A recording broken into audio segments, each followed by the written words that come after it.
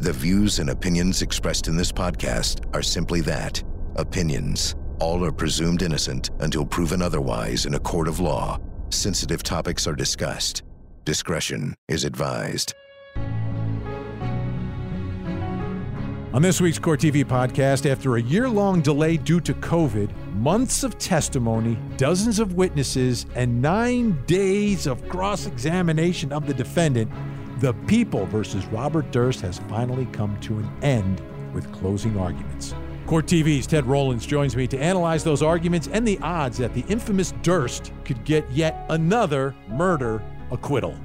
This is the Court TV podcast with Vinny Politan. I'm Vinny Politan. Thank you so much for downloading the Court TV podcast. This is a very special Court TV podcast. We're talking about a case that actually started last year, has taken 5 months, was interrupted by COVID, involves a multi-millionaire real estate heir. His name is Robert Durst. He was the star of the Jinx documentary. He's a man who's been accused by prosecutors of killing 3 people, but the charges in this particular case are against one victim, Susan Berman, his best friend. Long story short, the case is about Robert Durst and an allegation by prosecutors that he murdered his wife, Kathy, who disappeared in 1982, never found, and then covered up that murder by killing his good friend, Susan Berman, who apparently, according to prosecutors, helped him cover up the disappearance and murder of his wife. So that's the long and short of it. The bottom line, though, is you're talking about 40 years worth of evidence packed into a 5-month trial, and now the evidence is in, the arguments have been made, and as we're recording this podcast, the jury is deliberating. If they reach a verdict, before you listen to this, you can see the verdict and check it out. Go to our show notes. There'll be a link right there. But what we want to focus on right here are those closing arguments, the final words from the lawyers after 5 months, 40 years worth of evidence, what they are saying to this jury, and how this case is so different than many that I've covered in the past and that we've covered at Court TV. Helping me today, my good friend, colleague, Court TV anchor, Ted Rollins. Ted, this, to me, part of the uniqueness of this case is that it became seemingly very personal. The lawyers, very personal, going at each other, very personal between the defendant and the prosecutor in this case. It's about the facts, but it's also about the people involved that have been going at it for the last 5 months in front of this jury. Yeah, in all the cases we cover, there are the characters. There's the judge, the lawyers, the defendant, the victims. This was off the charts in terms of the characters in the courtroom. The attorneys on both sides took on a role that we've seen before, but it's not very often. And it's definitely not often where you see a prosecutor like John Lewin who wears his emotions on his sleeves on a daily basis. And he did not disappoint in his closing arguments. Yeah, and he doesn't like Robert Durst, and this is a prosecutor who truly, truly believes that a man has gotten away with murder for 40 years, and he's going to be the man to stop him. Now, on the flip side, Robert Durst has amazing attorneys. And we can't forget, Robert Durst was accused of murder in Galveston, Texas, of Morris Black. This prosecutor has also accused him of that murder. But at that actual murder trial in Texas, he was found not guilty, despite the fact that he admitted shooting Morris Black sort of accidentally in self-defense and then dismembering him, but was found not guilty. And he's got that same attorney, Dick DeGuerin, helping him here, as well as other members of the team. So I want to start here, Ted, by playing some of the defense closing argument. And you know, the prosecution goes first. We talked about that in last week's show. You can certainly check that out. We talk all about Robert Durst testifying and what all the evidence is, et cetera, and check the show notes. But here, directly responding to a very, very good closing argument by prosecutors in their first closing argument as opposed to their rebuttal, and amazing the approach and tact taken by the defense. Let's take a listen. roaches in the soup. Really? Body parts.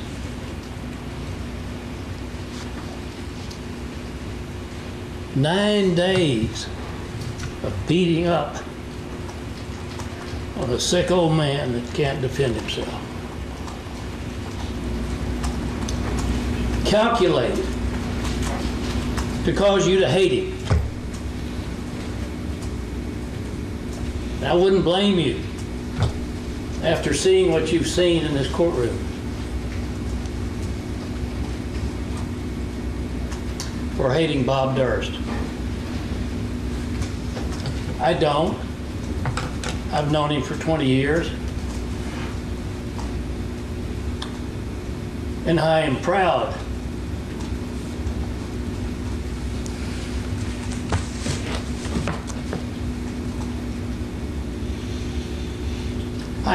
to stand before you and defend Robert Durst when almost no one in the world would do so. Wow. And I guess what this really is dealing with a real difficult situation. I mean, watching this for 5 months, there's no way people are going to sit back and say, I like Robert Durst. You might think he's a little kooky, a little feeble, but no one's going to like him. And many may dislike him, but they tried to make this and couch this argument and kind of set it up that it's about personalities and it's about they have no evidence. They just want you to hate him. Yeah, the little guy is getting beat up on by the government. The old man has been beaten for 9 days. This theme was Dick DeGuerin's approach out of the gate. And a couple of things. I didn't like the fact that he said, I wouldn't blame you if you hated Robert Durst. And I absolutely take exception with the fact that he says no one would want to defend him. Durst is a billionaire. Every lawyer in this country would be standing outside that courtroom. I'll do it. Because Dick DeGuerin has built a few homes, I'm sure, representing Robert Durst. But all in all, I agree with you. He's reading the jury. He knows, he must sense that there's 9 women and 3 men on this jury, that some of these jurors hate his client, and that was his way to address it. Now, the thing is, I've known him for 20 years, and I think the jury knows why he's known him for 20 years, because he killed and dismembered his neighbor, Morris Black, in Texas, and that's how they met. So it's not like, hey, we both play golf at the same club, or my wife is friends with his girlfriend, or our kids go to preschool together or something like that. No, he knows him because he dismembered somebody in Texas, and he's been representing him, and he's a convicted felon. It's a tactic, and I have to just go back to, I think he was just reading that room, and he knew he was in trouble, and that was a good shot at trying to possibly reverse somebody's opinion of his client. Whether it worked, who knows? Well, how do you think this jury sees Robert Durst? Because what Dick DeGuerin described him as a sick old man. And that's kind of who he is to a certain extent. He was kind of sharp when he was testifying, right? He was cracking jokes. He was trying to outsmart the prosecutor, all of that. So he didn't come across as feeble, but he's clearly old. He's clearly sick to a certain extent. Does the jury, do they see Robert Durst as a sick old man, or do they see Robert Durst from 1982? Do they see Robert Durst from 20 years ago? I think that the prosecution has done a good job of trying to get the jury transferred or transported to the 80s, to the year 2000, to the old Robert Durst, the man who was capable of this. They've shown the interviews that he's done. They have done their level best to try to change what the jury is seeing. That said, 18 months long and 5 months in the courtroom with this man, there's familiarity there. And he has undoubtedly, on some level, bonded with these jurors. He's made them laugh several times. He's gone toe-to-toe with John Lewin. So that's a fascinating, of all of the cases we've done lately, I would love to hear from this jury, and we just might, because they've been at it so long and they're so comfortable. It would be fascinating to hear from some of these jurors. Oh, absolutely. And hopefully before they write their books, right? Before they write their books. Now, I want to play another piece of the defense closing argument. I think this may be, if there's one piece that could resonate with a juror, and what I always tried to do when I was a prosecutor was give the jurors little nuggets, little things that they could use for those that saw the case on my side, that they could repeat and argue to other jurors. Listen to this, because I think this is something that they've used before. I'd probably use in every case, but could be very effective in this one. Now, I want you to recall what I said during the opening statements a long time ago. No evidence is evidence. In other words, the lack of evidence to prove the crime is the evidence you should consider in acquitting Bob. And I'm going to explain to you why we feel that way. They had a theory here, but they never put the meat to the bone.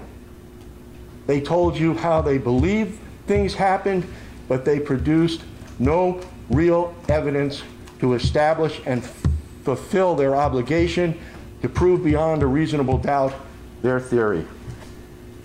There's no evidence that Mr. Durst murdered Susan Berman or Kathy Durst. This is a case with no real forensic evidence.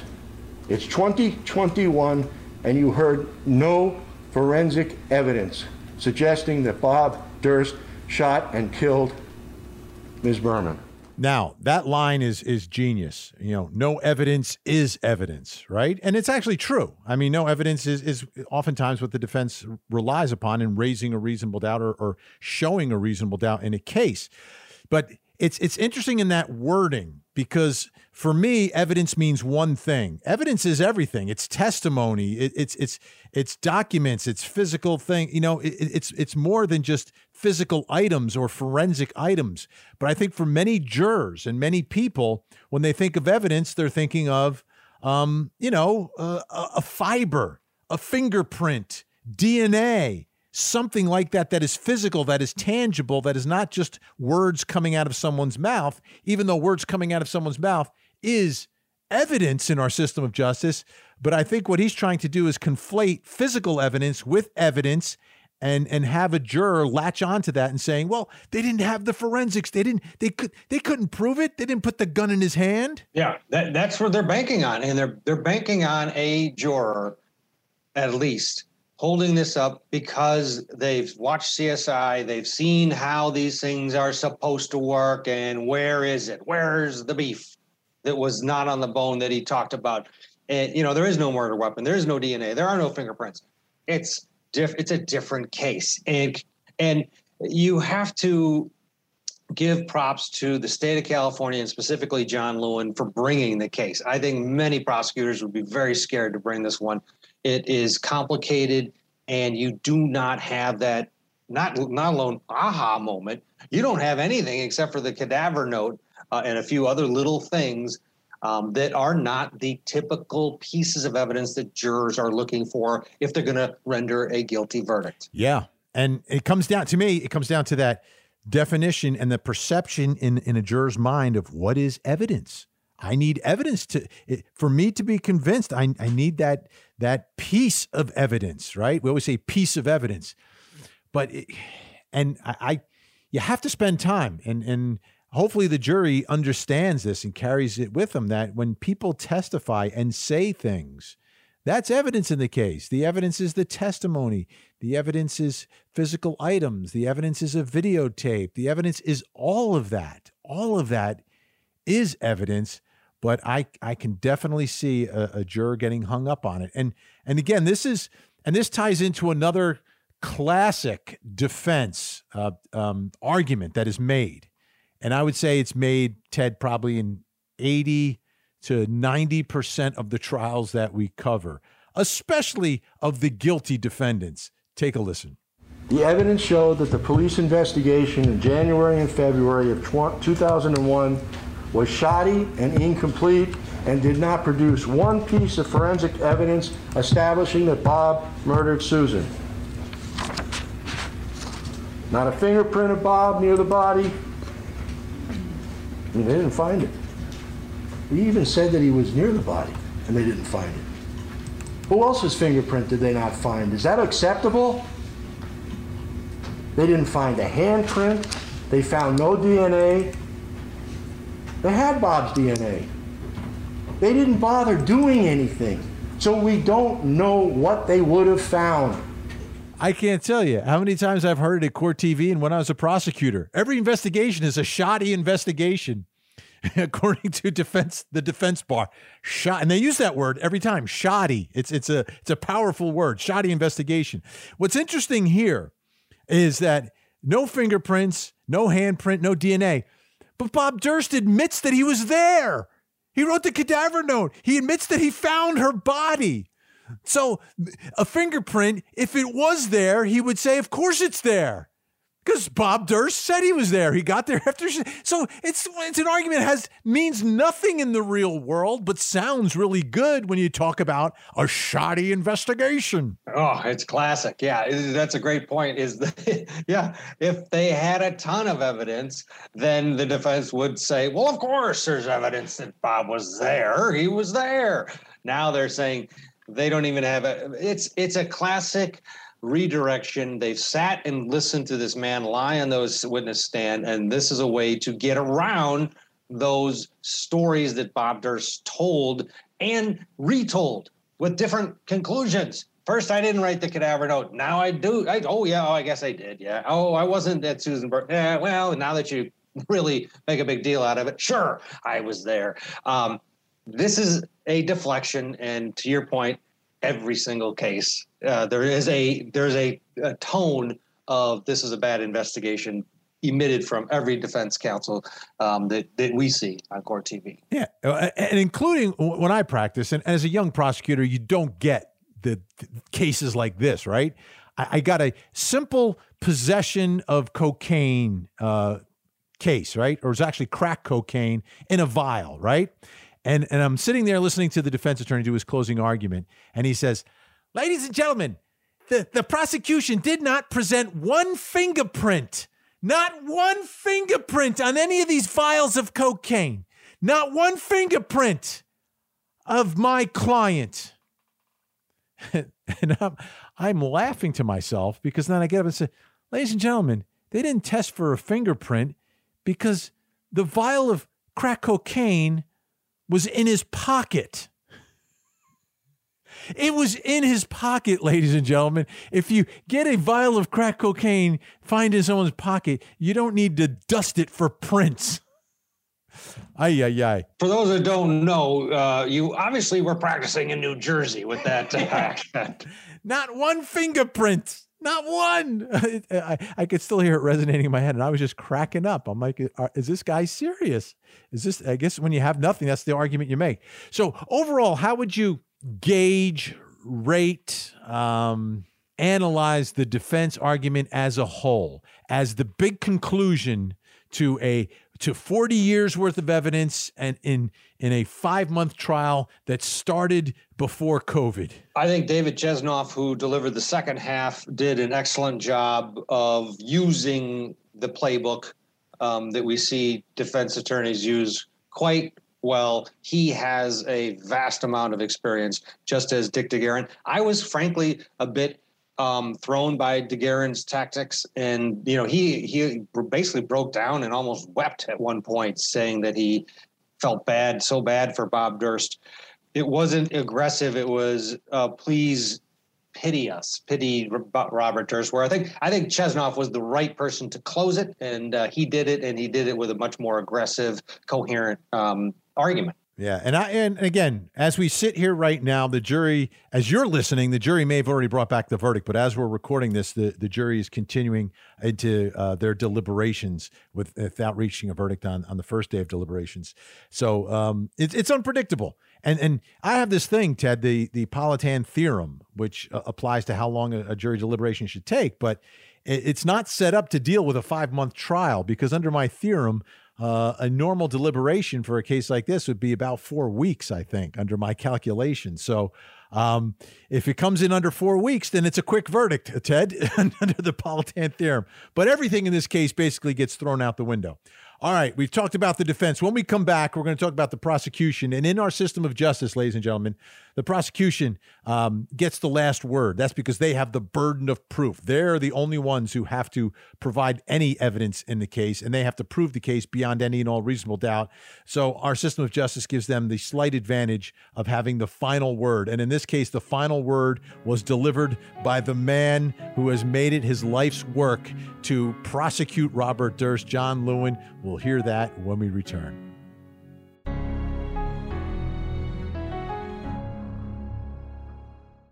For more Court TV, watch it on cable, over the air, Roku, or go to CourtTV.com and stream live gavel-to-gavel coverage. Catch up on the big moments from our current cases and relive some of Court TV's most historic trials. Court TV, your front row seat to justice.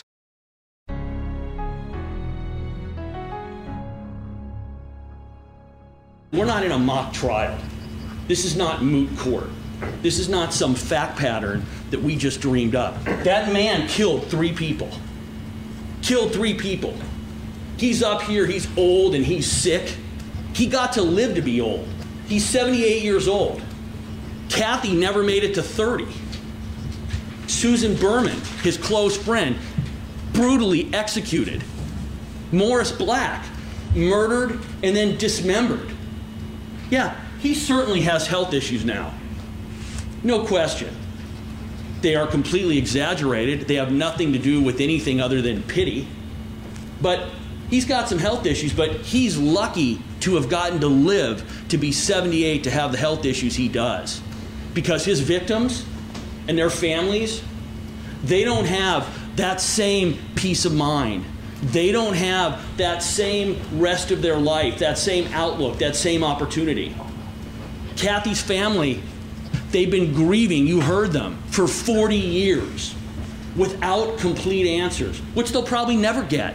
That is Prosecutor John Lewin, and that's a taste for his tone, the power, the passion, everything that was thrown into his closing argument. And it's not one without controversy because of the way he made the arguments and making it very personal. He's very outraged. He's mad. He's angry. Some people could believe that he went too far in all of that. And that's what I want to talk about first is the tone and the way that John Lewin delivered this closing argument. Ted Rowlands, Court TV anchor, still with me. Ted, some people obviously taken back by it, think it's too much, whatever. But his explanation to the jury, I liked. And what he said to the jury was, and I was surprised that he was able to say this because it's kind of in the gray area of whether or not it's appropriate. He said, ladies and gentlemen, if it was your loved one who was killed, wouldn't you want a prosecutor like me, fighting for justice? And that's sort of the way he cloaked himself and explained his behavior, which he is self-aware. At least that's good, right? He's self-aware that he's like over the top and is pedal to the metal inside that courtroom. Yeah, and I think that's the difference. We've seen some bombastic attorneys that don't know their case that great, or it's a sideshow. This is real. I mean, this guy is not. He might win an Academy Award someday because he is so engaging, but this is not an act. He is feeling this to his core, and he knows the case so well. His recall is amazing, and I would believe that a juror loves sitting in a courtroom with a prosecutor like John Lewin because he delivers the facts of a non-emotional prosecutor with absolute emotion on his sleeve and just hammers away. I think, I've gone back and forth. A couple things he's done have been way over the top. All in all, I love this guy. I think he brings it in a way that is, you don't see it very often, especially on that side from the prosecution table. We see a lot of defense attorneys that bring it like this, but very rare you see a prosecutor who is that emotional and that invested. And I like it. I think the jurors did too. That's so true, Ted, because you do see it more on the defense side, almost exclusively. A lot of times from the prosecution, it's kind of like it's very vanilla. It's plain toast. It's Joe Friday, just the facts. And sometimes that's effective. And I understand it. But I kind of appreciate this because you need career prosecutors like this. Our system needs them. All the good ones can't go on the other side. Otherwise, justice fails, and you end up with people like me, who was, I wasn't a prosecutor it wasn't my career. It wasn't my whole career. I was there for 4 years, and then after 4 years, I moved on to something else. And without the career prosecutors in the office I worked in, things would fall apart. And I thought it was very effective.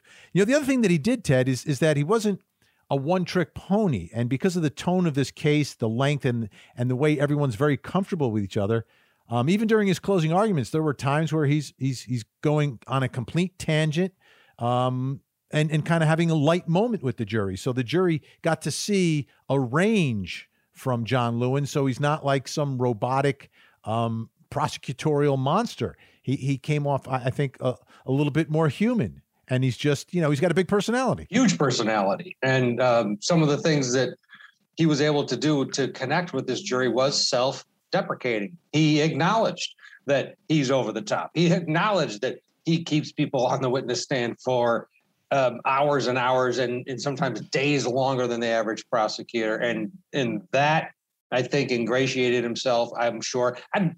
We'll have to wait and see. Again, I would love to get these jurors in an interview scenario, have them on your podcast and just let them talk about the different parts of this trial and what they thought about everybody, including John Lewin. Oh, it would be amazing. All right. Now, I want to play another part of this rebuttal argument. And again, the rebuttal, you're supposed to respond to whatever the defense has said, because the prosecution goes first and they go last. Okay. In the middle is the defense. So in the beginning, they're supposed to argue all the evidence that they believe proves Robert Durst guilty.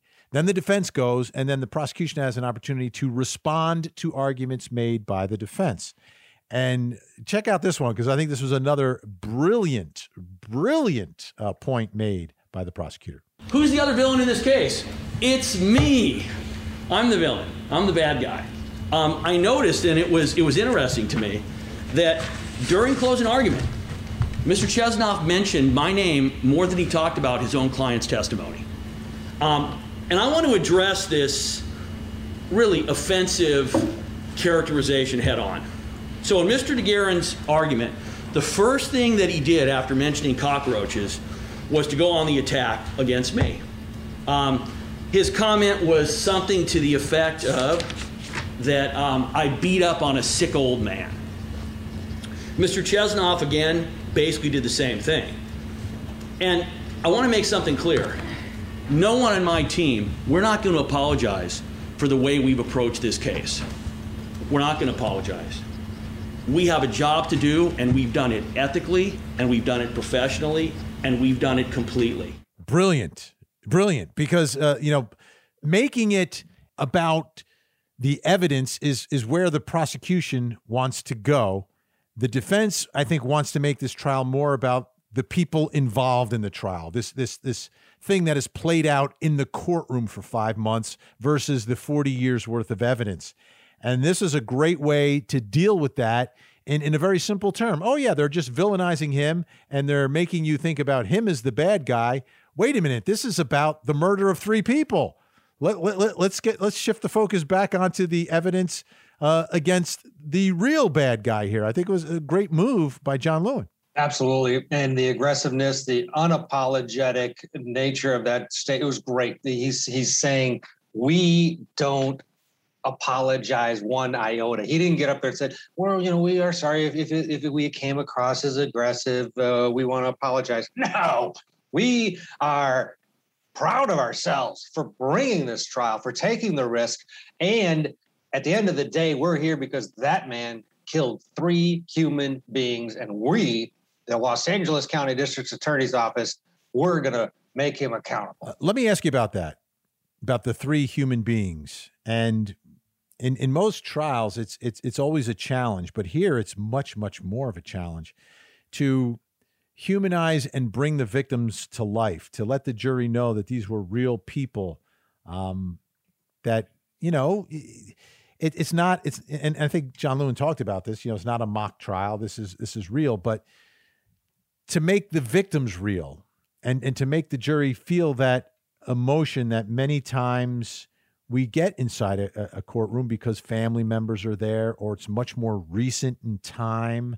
Do you think in the course of these 5 months that for these jurors, it's when they go back to deliberate, they're going to be thinking about a life that Susan Berman lost, a life that Kathy lost, a life that Morris Black lost? No, I don't. I think that the victims were not, they're basically not part of this trial, which is unfortunate, but you could trace it back to the reasons. It's the timing. It's the lack of relatives in the courtroom. Normally with 3 dead people, you've got dozens of relatives and friends that sit in the back of a courtroom every day. But because of time, because of COVID, that's not there.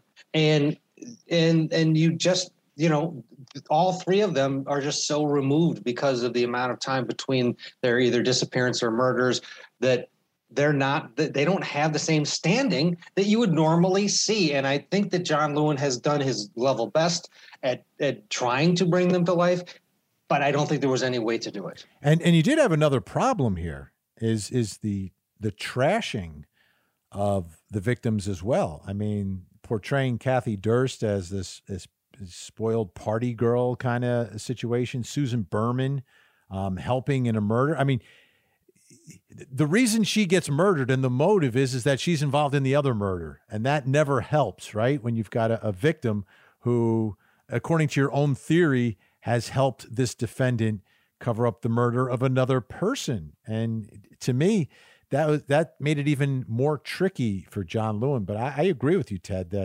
that is the part of this case that doesn't exist. And I think that makes it easier at some point for a juror to either not be convinced or believe that maybe they haven't brought enough evidence to make someone feel like they can convict this man of murder. I totally agree. I think that in most cases like this, you have different types of emotion. One of the emotions that you have when you have a triple murder suspect in the room is you're scared. You're scared that the guy's actually there. In a normal trial that only lasts a week or two, there's that element like, oh my gosh, that's gone because of the length of time and the fact that he is not a scary individual anymore and all the laughing in the courtroom. And then you do have a lack of, think about the Scott Peterson trial. Those jurors went back to deliberate, and whose face did they see? It was Lacey. It was that beautiful brown-eyed woman that lost her life with her unborn son inside her body. And they just don't have that in this case, and that will potentially throw maybe a wrinkle into it. We'll have to wait and see. And that makes it less real for the jury. And you add on the fact that during the course of the 5-month trial, they were watching movies as well, right? I mean, they watched a Ryan Gosling movie. It was part of the evidence in the case. Right, so they're not scared of Ryan Gosling, and they don't have that fear factor of the defendant of letting him go. Some cases you're like, we got it. I don't know if they proved it or not, but there's no way in heck I'm letting that dude walk around town. That's not the case here. Robert Durst being found not guilty, is he going to kill anybody? No, and you don't have the same feelings that you would have in a triple murder trial, and that essentially is what this is. And that brings us to the question of, does the verdict even matter here, right? And I think that's what the defense was looking for, was like, look, this doesn't even matter. Like, why are we here? Look at this sick old man. Well, the prosecutor, John Lewin, dealt with that directly as well. And again, in a very aggressive way. Take a listen. Why does it really matter? It matters because of Kathy and of Morris and of Susan. Justice matters. Consequences matter. Do not let this narcissistic psychopath get away with what he has done, what he did to Susan Berman. There's one verdict in this case, one verdict only. That is guilty. Narcissistic psychopath, part of his theme of describing Robert Durst. Very aggressive. I mean, rarely do you as a prosecutor come out with those words, but he did. You can tell from his delivery that he absolutely believes it. Do you think the jury looks at Robert Durst and sees a narcissistic psychopath? Or do they see a sick old man? I think, courtesy of John Lewin, they do see a narcissistic psychopath. And without John Lewin's passion and calling him out, they could have seen that old man. And that's John Lewin's job, is to take away that look of Robert Durst, the comfortableness, and remind them of what he has to be. If you think he's guilty, then he is a narcissistic psychopath. And I love that line. I'm surprised he was able to get away with it on some level, but there are things which you alluded to earlier. They watch movies in this courtroom.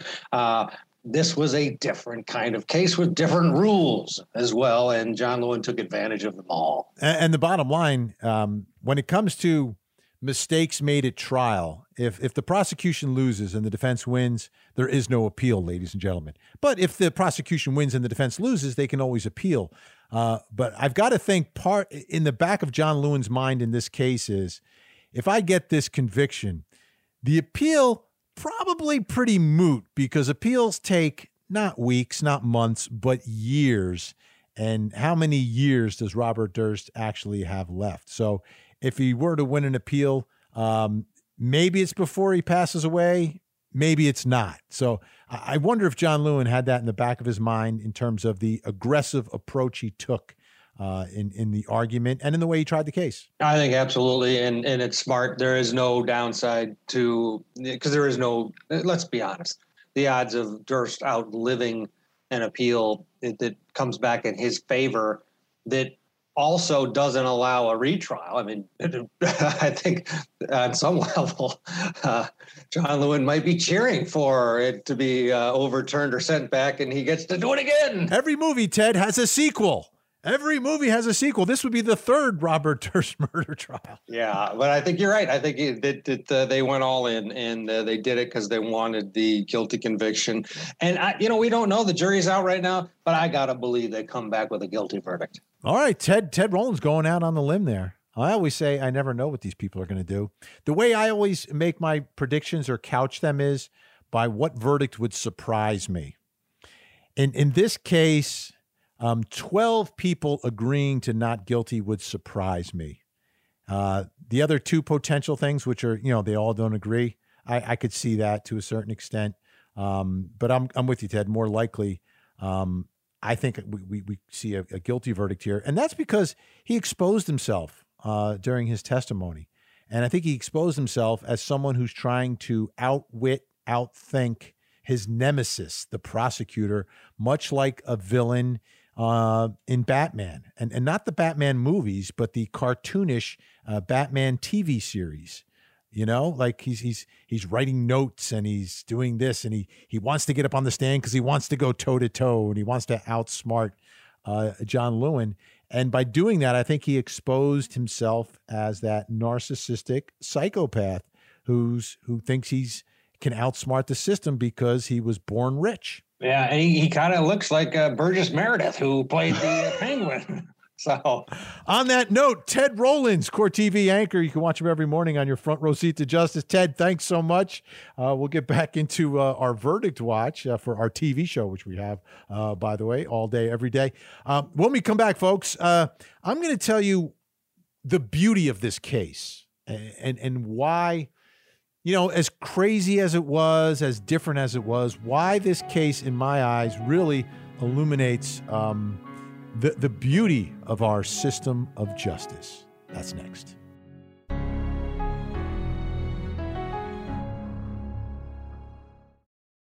Follow Court TV live over the air, uninterrupted. If you're watching television with an antenna, just rescan your channels now to add Court TV. And go to CourtTV.com to see the exact channel position and more ways to watch Court TV in your area.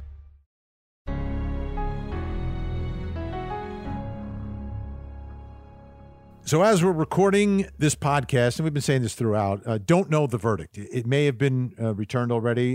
They may still be deliberating. But as we record this, they are deliberating. So I don't know what that verdict's going to be. Regardless of that fact, from my perspective, this trial really demonstrates the absolute beauty of our system of justice.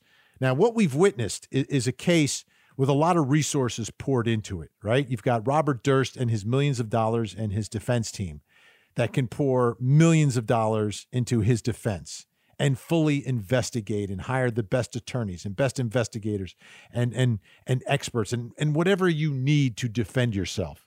On the other side, you've got a prosecutor who's invested a decade into this prosecution and clearly had the resources to put together this case.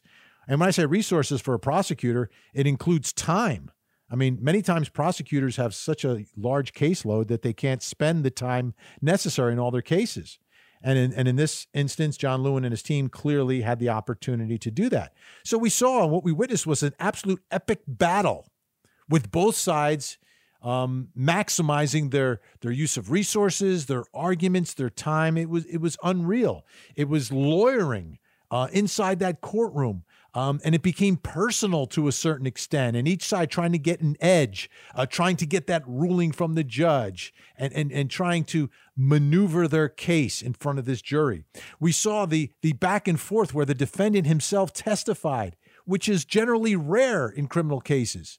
And we saw this cross-examination that lasted 9 days. 9 days. We got to see this. And for the jury, they got to witness it all, and they took it all in during the course of 5 months. But now it's in their hands, and it doesn't matter. It doesn't matter that millions of dollars were spent on the defense. You can't buy a verdict. It doesn't matter that you have all the resources of the LADA at your disposal, right? You don't make the decision. The government doesn't make the decision. The judge doesn't make the decision. It's 12 ordinary citizens who randomly got a notice in the mail, showed up at the courthouse, and lo and behold, a year and a half later, now have the case in their hands. And they are the only ones who can deliver the verdict. It is up to them. And as we speak, they're deliberating, and nobody tells them how to deliberate. They figure it out for themselves. They discuss the evidence. They make their arguments to each other. They figure it out. And that's what makes our system so unique and from my perspective, so much more fair than any other system. Yes, we have rules, we have judges, we have lawyers, all of that. But at the end of the day, it's 12 people who, once they deliver that verdict, will leave the courtroom and never have to talk about it again, don't have to answer to anyone about it. And they can move on in their lives. If they want, they can talk about it, obviously, but they don't have to. They're not obligated to anyone for anything. They're just there to hear the evidence and figure out what happened and tell us what it means. It's unbelievable. They're not professionals. They're not trained to do this. They're not jaded. When you have a bench trial and you have a judge decide everything, all judges are jaded. They just are, because they're in the system day in and day out. And they've heard every argument before, and they walk around and they won't believe someone because I've heard that argument a million times before. But for jurors, this is all fresh, it's new, and they're the ones who make this decision. It's amazing. And they have to be unanimous. Either way, they have to be unanimous to say not guilty or unanimous to say guilty. They all have to agree. 12 people don't know each other. 12 people who may have nothing in common other than the fact that they all got that letter in the mail and they made it through the jury selection process. So from my perspective, as we're sitting here during this part of the trial, I love this part of the trial because now no one can control it. The judge can't tell him what to do. The lawyers can't tell him what to do. Robert Durst can't tell him what to do. They tell us. They tell us. And that's the absolute foundation and the reason why our system of justice is the best in the world. Not perfect. We understand that all the time. But my goodness, tell me a better system. Tell me a better system. What would be better than this? Right? You're judging your peers. That's what you're doing. And we have the right to agree or disagree with the way they saw the evidence. But the way I saw it, doesn't mean anything. It's only those 12 people. So you want to see the verdict? If it's happened, check the show notes. If it hasn't happened, tune into Court TV, folks. This is what we do. We cover trials and we bring you these dramatic moments like the verdict in the Robert Durst case. If you have a digital antenna, rescan it so you can find our signal. Otherwise, you go on to courttv.com, click on where to watch, and you can find out where to watch us, because this is what we do every day. We cover trials. And every night, I take a look at the big moments from cases around the country, 8 to 11 every night. So please do that. Thank you so much for listening to the podcast. We'll be back next week. And who knows, maybe we're still in deliberations next week, or maybe we're talking about the verdict and the reaction to the whole thing. Anyhow, thanks for listening. I'm Vinnie Politan. Have a great week. And as always, don't forget to hug the kids. This podcast is a production of Court TV. Go to courttv.com for more content, trials on demand, and to find out how to watch Court TV in your area.